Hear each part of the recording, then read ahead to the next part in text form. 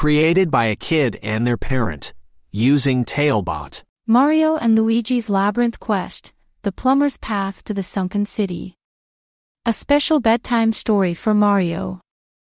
Once upon a time, in a world not unlike our own, there was a boy named Mario who lived a life filled with adventure alongside his brother Luigi.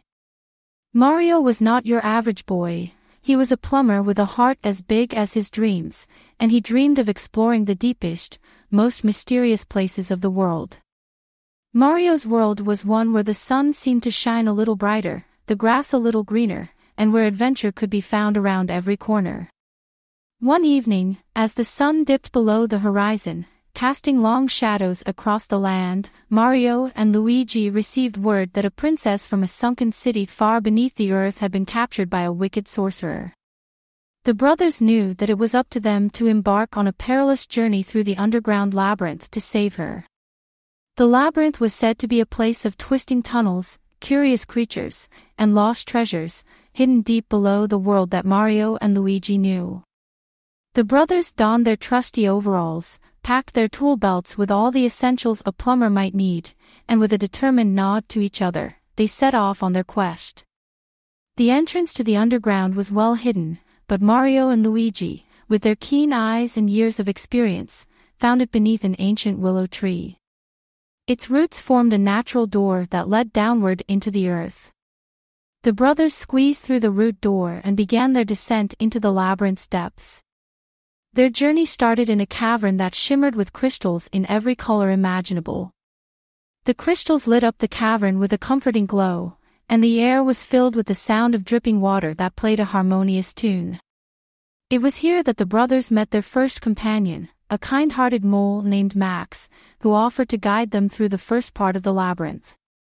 Max was a mole like no other, with a keen sense of direction and a nose that could sniff out danger from a mile away. He led Mario and Luigi through the crystal cavern, telling them stories of the labyrinth's history and teaching them the value of understanding the world beneath their feet. As they journeyed on, the paths grew narrower, and the challenges more complex. Sometimes the brothers had to squeeze through tight spaces, other times they had to leap across gaping chasms. They encountered curious creatures, like the friendly phosphorescent worms that lit their way in the darkest tunnels, and the mischievous rock goblins who loved to play pranks but could be won over with a game of riddles. Mario and Luigi learned to work together like never before, combining their skills to solve the labyrinth's puzzles. When faced with a high wall that seemed impossible to climb, Luigi remembered they could use the suction cups they brought to create a makeshift ladder. When a deep chasm prevented their crossing, Mario used his knowledge of pipes to construct a sturdy bridge. The brothers encountered areas within the labyrinth where the air grew thick with enchantment. In these chambers, the very stones seemed to whisper secrets of an ancient magic that pulsed through the labyrinth. It was in one such room that the brothers met a benevolent old turtle named Tilly, who spoke of the importance of courage and kindness. Tilly the turtle had been in the labyrinth for longer than she could remember, and she had seen many adventurers come and go. She saw something special in Mario and Luigi, a spark of true heroism, and decided to gift them with enchanted shells that would protect them from the sorcerer's spells. As they ventured deeper, the signs of the sorcerer's presence grew stronger. They found rooms ransacked, ancient artifacts smashed, and the whispers of the stones grew anxious. Talebot, tailor-made tales for your child's dreams. Mario and Luigi could tell that the princess was close, and so was the sorcerer. Finally, the brothers reached the heart of the labyrinth, the sunken city where the princess was held captive. It was a breathtaking sight. The city was built of a luminous stone that absorbed the labyrinth's magic and glowed with an otherworldly light. However, the city was under the sorcerer's dark spell, and its once happy residents lurked in the shadows, afraid and hopeless. The sorcerer's lair was a towering citadel at the center of the city. Mario and Luigi knew that the final confrontation was upon them. With the enchanted shells on their backs and their tools at the ready, they approached the citadel gates, which swung open with an ominous creak. Inside, they found the sorcerer, a figure shrouded in darkness, hovering over a crystal ball. The princess was there too, trapped in a bubble of shadow, her light dimmed but unextinguished. The sorcerer laughed at the sight of the plumbers, underestimating their bravery and determination. A great battle ensued. The sorcerer cast spells that twisted the very fabric of the labyrinth, but Mario and Luigi stood firm, protected by Tilly's enchanted shells. They dodged, leapt, and crawled, using their plumbing tools in ways they had never imagined. Then, in the heat of the battle, Mario remembered the power of the crystals from the cavern. He gathered a handful and threw them into the air. The crystals burst into light, driving back the darkness. Luigi, seizing the moment, used a wrench to twist reality back into place, sealing the sorcerer's spells. With the sorcerer weakened, Mario and Luigi combined their strength and broke the shadow bubble, freeing the princess.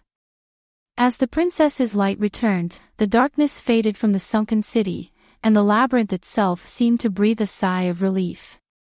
The sorcerer, realizing he was defeated, vanished with a promise that he would never forget the bravery of the plumbers who had thwarted his plans. The princess, grateful and strong, thanked Mario and Luigi for their courage. She revealed that she was the guardian of the labyrinth, and with her freedom restored, the labyrinth would once again be a place of wonder and not of fear. Mario and Luigi received a hero's farewell as they left the sunken city, with the residents cheering and the stones of the labyrinth singing their praise. Max the Mole and Tilly the Turtle joined the celebration, proud to have been part of the brothers' adventure. As the brothers climbed back up to the surface, they realized that the greatest treasure they had found was not gold or jewels, but the new friendships they had made and the knowledge that bravery and kindness could overcome even the darkest magic.